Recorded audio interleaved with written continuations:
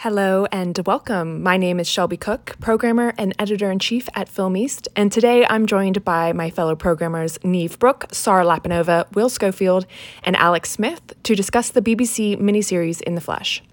This segment is part of Film East, a Norwich-based young film programmers group supported by Real Connections. Just before we get started, a note to say that our conversation today will be on mental illness, and the show In the Flesh itself does contain some upsetting imagery. So before you dive into our discussion or dive into the show itself, please note that there are some upsetting imagery within the show, and it does discuss some sensitive topics. Before we get into the actual discussion, I just wanted to give you some plot background on In the Flesh in case you haven't seen it, and it will help to give some context to what we discussed today. So the show follows this unexplained supernatural event which leads to everyone who had died in 2009 rising from their graves, causing a war to break out between the living and the dead.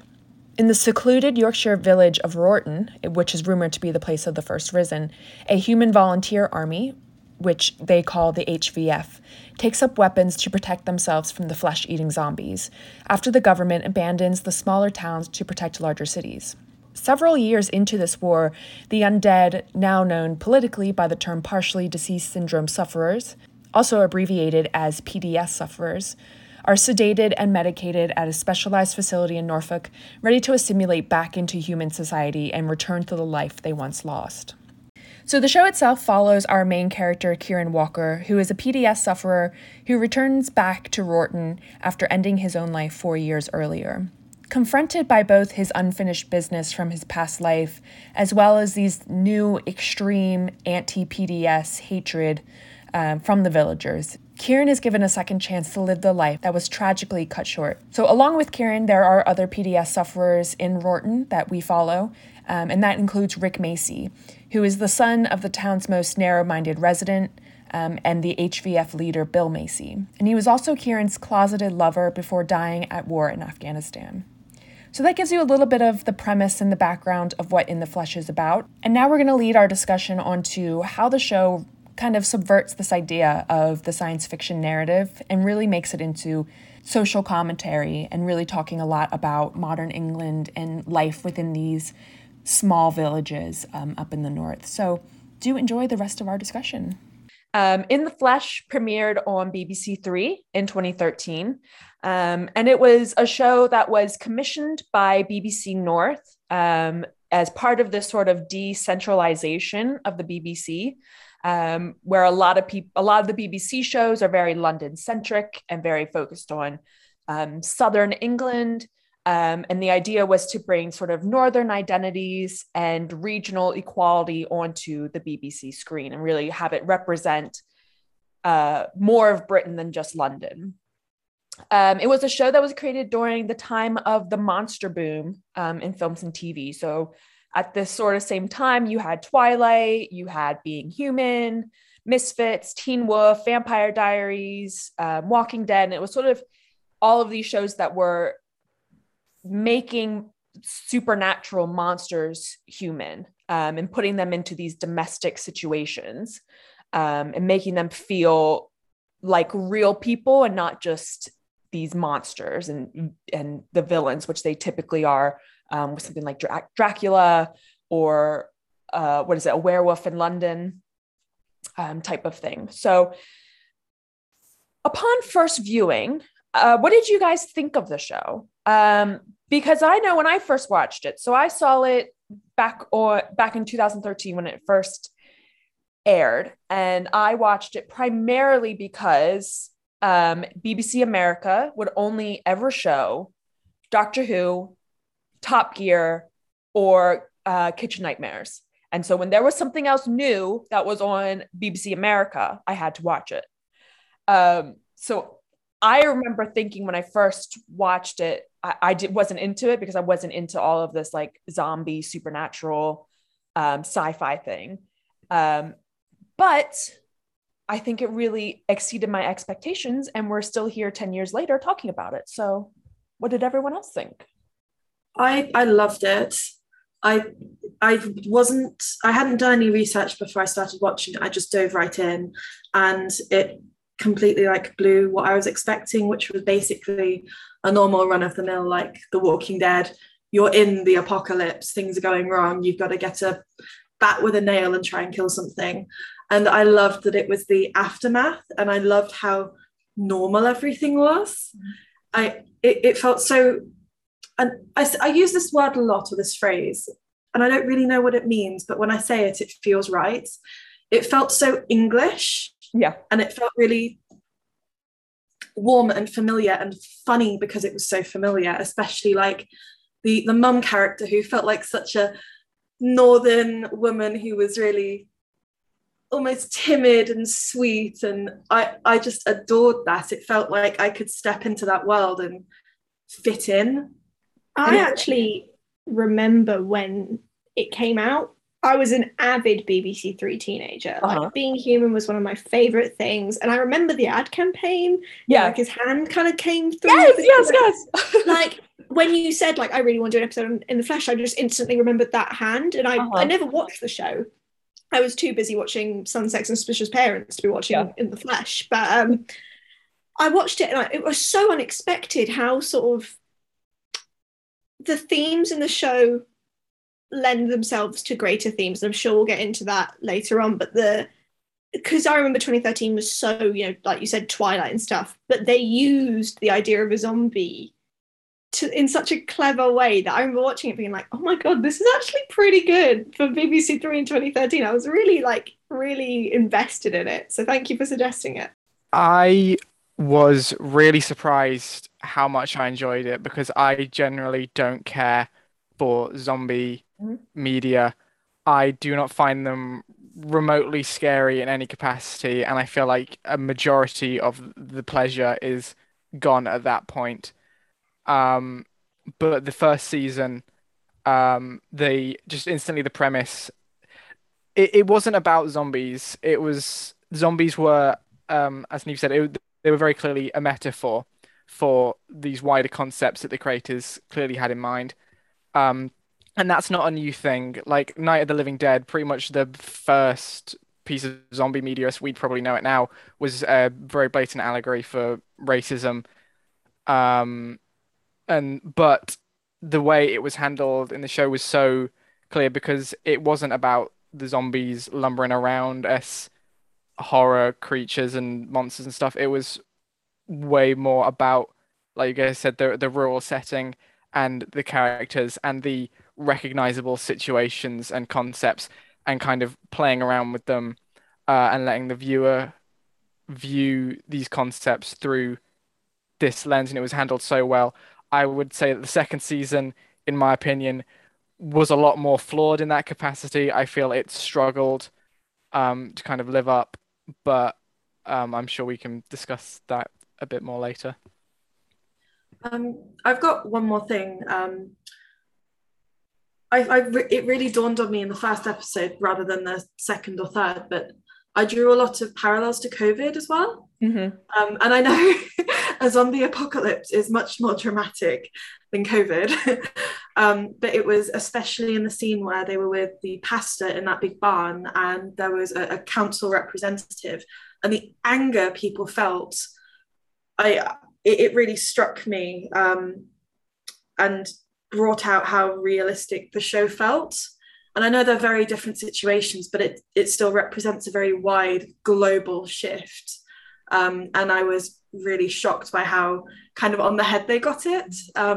Especially they said 400,000 dead rose. That's very similar to some of the numbers we're seeing now. And I think I just really enjoyed that they didn't go too far with it. They knew when to rein it back and how to keep it as realistic as possible. It just kind of really shows how, I mean, this was made in 2013 before we had ever had a global pandemic in the 21st century, before a lot of, these race issues came up and these prejudice issues and Brexit and things like that. And it just shows how really timely and relevant, people, especially in the creative industries, were trying to get across about English society and British society and the flaws in these sort of underbelly rural areas within England that we're very much seeing come to life becoming more prominent now. So it's I think a series that's very timeless. So like Will said, we're going to be talking mostly about the first season, so the first 3 episodes. There is a second season that sort of delves more into like the lore and the science fiction elements of it, and more about like, sort of character development and why the zombies rose and these different, factions of society and cults that are coming out of it. Instead, we're going to focus mostly just on the first season and sort of looking at the metaphor for the zombie. So what the show is trying to convey, or having the zombies as the subject matter. So obviously in the series, the zombies are reassimilated back into society. So they are medicated. They're put into this treatment facility that is very similar to things you would see in, asylums where everyone's dressed in white. They have to be handcuffed so they don't get out of control. They're all sedated, medicated. And so you begin to, from the very beginning of the show, begin to get this sort of image of mental illness or like criminal illness, sort of violence. What did people think about that when that first sort of idea of this very medicated state comes into play, and something that you expect it to be a zombie show, a show about zombies and science fiction? I'm going to go really film student and kind of quickly twist, like talk about the science fiction zombie thing. There's the sort of the theory of the other. We're all film students. We know what we're talking about. And usually in science fiction, the other is used to represent our fears. So it's usually the villain. But what I found really interesting about In the Flesh is that our protagonist is the other. Mm-hmm. Our fears, and, he can represent a lot of things. Like you said, mental illness or homosexuality. He can represent a lot of different things. And we are viewing that other character's experience of being othered. And it was a really unique perspective to view the show from. And I just think what a fantastic way to twist a trope on its head and use that science fiction zombie narrative to tell such a compelling story. So I think it did it really, really well, using the metaphor of the zombie as so many different things.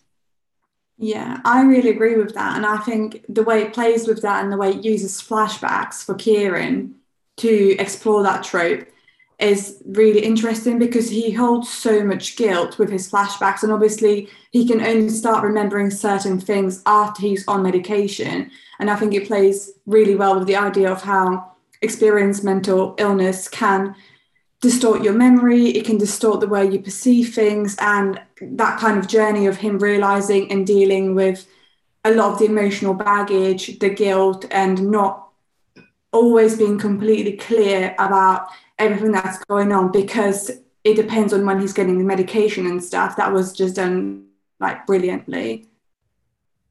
Well, one thing I find that I'm just thinking about now is you guys have been talking about it from an angle of rehabilitation of like mental illness, and I think there was a brief mention of prison stuff. When I watched it, I was sure it was a very clear metaphor for migrants and refugees coming in, and their townspeople being against that.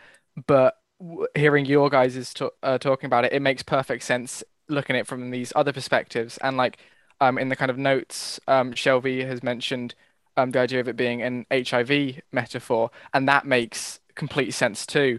And I hadn't really considered how many different angles and perspectives it really works as a metaphor from. You can really kind of view it in any way, which is a really impressive feat, to be honest. If anything, it's kind of like a damning reflection of how many ostracized groups there are. Yeah. And like how many readings you can have just through this one otherness. We've all read different things, and it's such a clever way to do that everyone can have a different experience. Like, how incredible is that? Yeah, and I really like the fact that they didn't try to make them, obviously, like a lot of the time in films or in TV, it's really common for you, if the filmmakers want you to sympathize with someone, they make them like really pretty, they make them adorable. You know, there are certain aesthetics that go into playing with your emotions, so you then in turn empathize with that character. And I really love that they haven't done that with this series. And there's a lot of that unmasking, a lot of that putting their makeup off, seeing black veins, seeing blue come through the makeup on their lips. There's a lot of the kind of quite scary looking eyes, because they look almost broken the way they did. They're not just white, the pupils are kind of melted. And you see a lot of that, and they're like, despite the fact that this person looks different to you, we want you to sympathize with this character. And that's just, yeah, it's incredible. I really appreciated that. Especially with the dressing of Kieran, and I've always thought this, is he just looks so abnormal, even with his makeup on. And I think it's his eyes, because his eyes are so dark. And I don't know if that's just the actor's eyes are just really that brown, or if they put contact lenses in to make it look like he was wearing contact lenses. But there's just something very abnormal about Kieran. And even when he's trying to put forward this facade of being human and, you know, returning to who he was before he came back and not being this other, you can still very much tell that he's not the same as everyone else, because his makeup is very flat. He has no color to his face in terms of like rosiness or you know, different shade, like skin has different shades to it and different lights, and his is just flat. And he has these beating brown eyes that are just like, it just feels very weird and abnormal, and you can just tell that he's trying to be something that he's not. There's that incredible shot when I can't remember if he's punched or something happens and he loses one of his contacts, and it's the one zombie eye and one brown eye. And it was such an amazing, like, that's what the show's about, you know, trying to be something that you're not, and like how society views it. It was such a cool visual way to show that. It was really fantastic.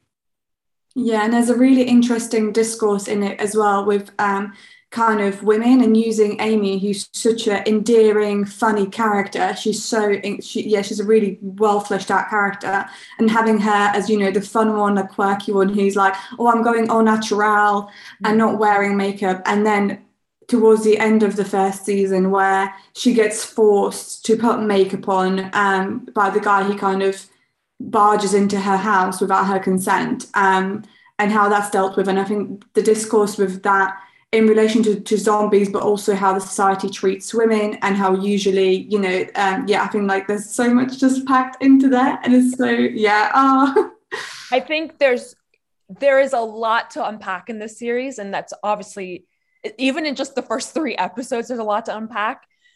And obviously that's not something we're going to be able to get to all today, because we'll be talking for quite a long time, but you know, it is just, there's a lot of depth to this series. And I think people really underestimated it in terms of like we all said in the beginning, you know, it's marketed as a zombie show. So you're expecting it to be science fiction zombie. And then you watch it, it just is completely something else. One issue I felt I had with the show is that in a lot of interpretations, you can look at it as, like you say, a commentary on queerness or race or any of these issues. But in the real world, a lot of the hostility towards these groups is completely unfounded and based on stereotypes and prejudice and just not in reality. But by using zombies as metaphor, suddenly there is a foundation for these prejudices, because these are people who have seen their loved ones attacked and killed and slaughtered by these literal monsters, and spent ages defending themselves, and now suddenly a few months later people are inviting them back into the community, and you can completely understand where their hostility comes from in that respect. And with certain readings like criminality and to an extent mental illness, you can kind of see the parallels, but then with other readings like race and queerness and stuff, it doesn't really gel almost, and that was something that I kind of thought while watching it.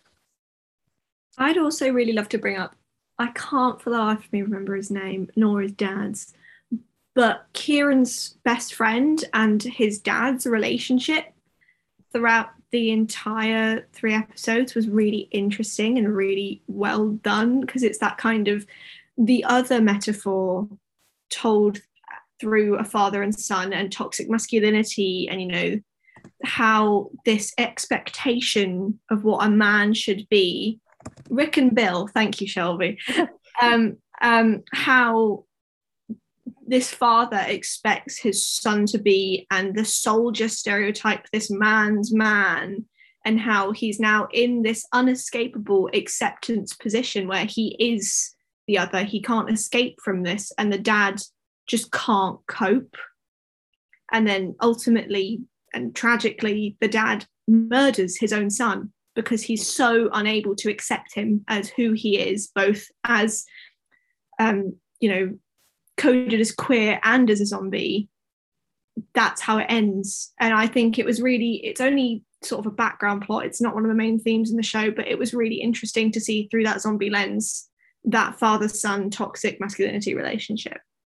Absolutely. And I think that's the scene that kind of hit me the most, because I wasn't expecting it. Like, I think thinking back on it, obviously there was that foreshadowing and stuff, but I was just enthralled in the story and didn't analyze it. So when it happened, I was genuinely shocked by it, and it really, really upset me, just because he so clearly couldn't cope. And I think what made it so shocking is because you have this kind of, on the other hand, you have Kieran and his dad's relationship, and it's not perfect because it's more English, it's a little bit more reserved, they don't talk about their feelings too much, and that's explored a little bit as well, and so it's not perfect. And there are these weird quirks in the household when Kieran comes back and when he's pretending to eat dinner at the table with them, and it's quite uncomfortable to watch, but it's also not necessarily harmful, and it is quite funny in that, you know, English black humor way.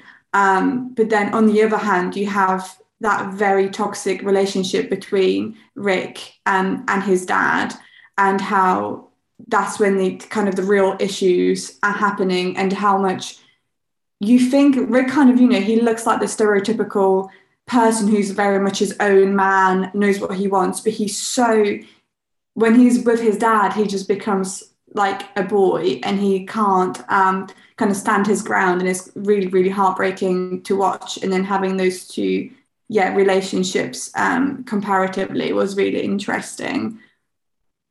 Yeah, I definitely agree. And I think that contrast between Kieran's family, not necessarily wanting to accept that their son has come back as a zombie, but they're more accepting of him.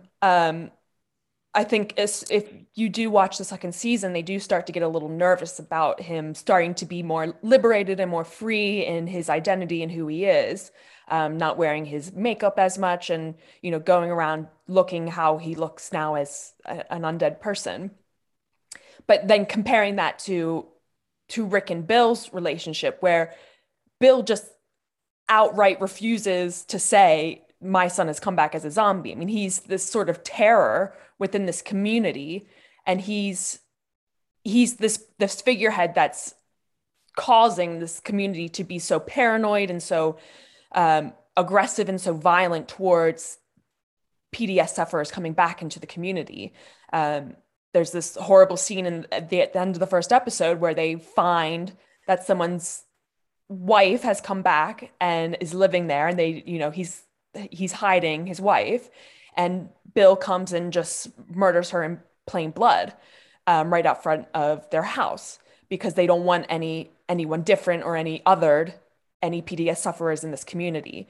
And so it's very much talks about the hypocrisy of it when Bill's son comes back, and, you know, everyone in the town's just meant to accept that, you know, Rick is back. And, you know, no one can talk about the fact, and that's brought up by the one character who's, you know, a little bit of the goofy HVF member. And he's like, but he is a PDS sufferer. Like, why are we not saying that? But, like, because they can't, because this man has this complete control over this society and makes it really a toxic environment. And obviously that doesn't turn out well for them or the family, because when Rick has this coming out moment, which is coded, like you said, Neve, coded for his coming out as being gay to his father, his hyper masculine conservative father. But it's really him coming out and saying, look, this is really who I am. I am a zombie. I'm an undead person. And he kills him because he just can't accept the fact that, that's who his son is. And but the thing is, he doesn't deal with that he doesn't deal with it up front. He doesn't deal with the consequences. The way he deals with it is when his wife comes back and she asks about Rick, he's just like, I don't know what you're talking about. I haven't seen our son in 15 years or whatever, like he says. And it's just so, oh my God, it really got me. It's just so heartbreaking because he doesn't want to be involved in it. He's just in denial about it and he doesn't confront it. And his way of dealing with it is just getting rid of him as opposed to actually, making steps to deal with it in some way. Even if that way was unhealthy, he just completely cancels it so he doesn't have to confront it in any way. I think the biggest irony is like the language we're using here is monsters and others against, well, we didn't use this word, but I will, like the normal English people. And they're so afraid of the rotters, they call them, the zombies. But it's actually this dad who is far more of a threat to people's lives than the recovering PDS previously deceased people. And people kind of can't process that because he looks normal. Nothing's changed, even though he probably has been this toxic person the whole time. It's not changed, so it's not a problem because it's still the status quo. Yeah, and I think that's really the core of what the show is trying to get at, is just sticking to the status quo doesn't mean that it's right. And, because you're in this community that is very anti-PDS sufferers, that doesn't make it right to be that way and to buy into that ideology that everyone in your town is spewing. I kind of don't have a fleshed out idea, but I was wondering if anyone had any thoughts on kind of, not the religious element, but the priest who's got a very big voice in the community. And I think that's touched on a lot in the second season as well, because you get into that idea of the cults, and you get into this idea of religion sort of being like this cult mentality, where you have the humans who are so against the PDS sufferers because of their religion and what their religion says. And they follow this ideology that if once all of the PDS, the first risen, are dead, and then the next, the pure will come back, all of this other nonsense. And then on the flip side, you have the PDS sufferers who are part of this undead liberation army, whose cult leader is saying the same thing. They're saying we have to kill the first risen in order to get more of us so that we can win this war. And it's just, it just brings out this conversation of like how stupid, cult ideologies are and how brainwashed you become. And especially with Kieran, because you have Kieran as this protagonist who's like in the middle of both of this. And he's just like, what is this? Like, what's going on? Like, he's like, I don't agree with either side of what's going on. I have a second chance at life, and I have the ability to control who I am now, that I have a second chance, and I'm going to do what I believe is right. And he doesn't buy into either of these ideologies that, are being spewed at him, which I think is a really interesting way of addressing sort of, those extremist views in society. Hopefully you have enjoyed our brief discussion today. If you are interested in learning more about In the Flesh and our take on the series, you can visit our website to read my article on the show called Reassimilating the Other. If you are interested in contributing to our film and television blog, visit film-east.com/submissions for more information. To learn more about Film East and the Young Film Programmers, visit our website, film-east.com, or follow us on any of our social media at films_east. Again, we're Film East, a Norwich-based young film programmers group supported by Real Connections and part of Film Hub Southeast and the BFI Fan Network.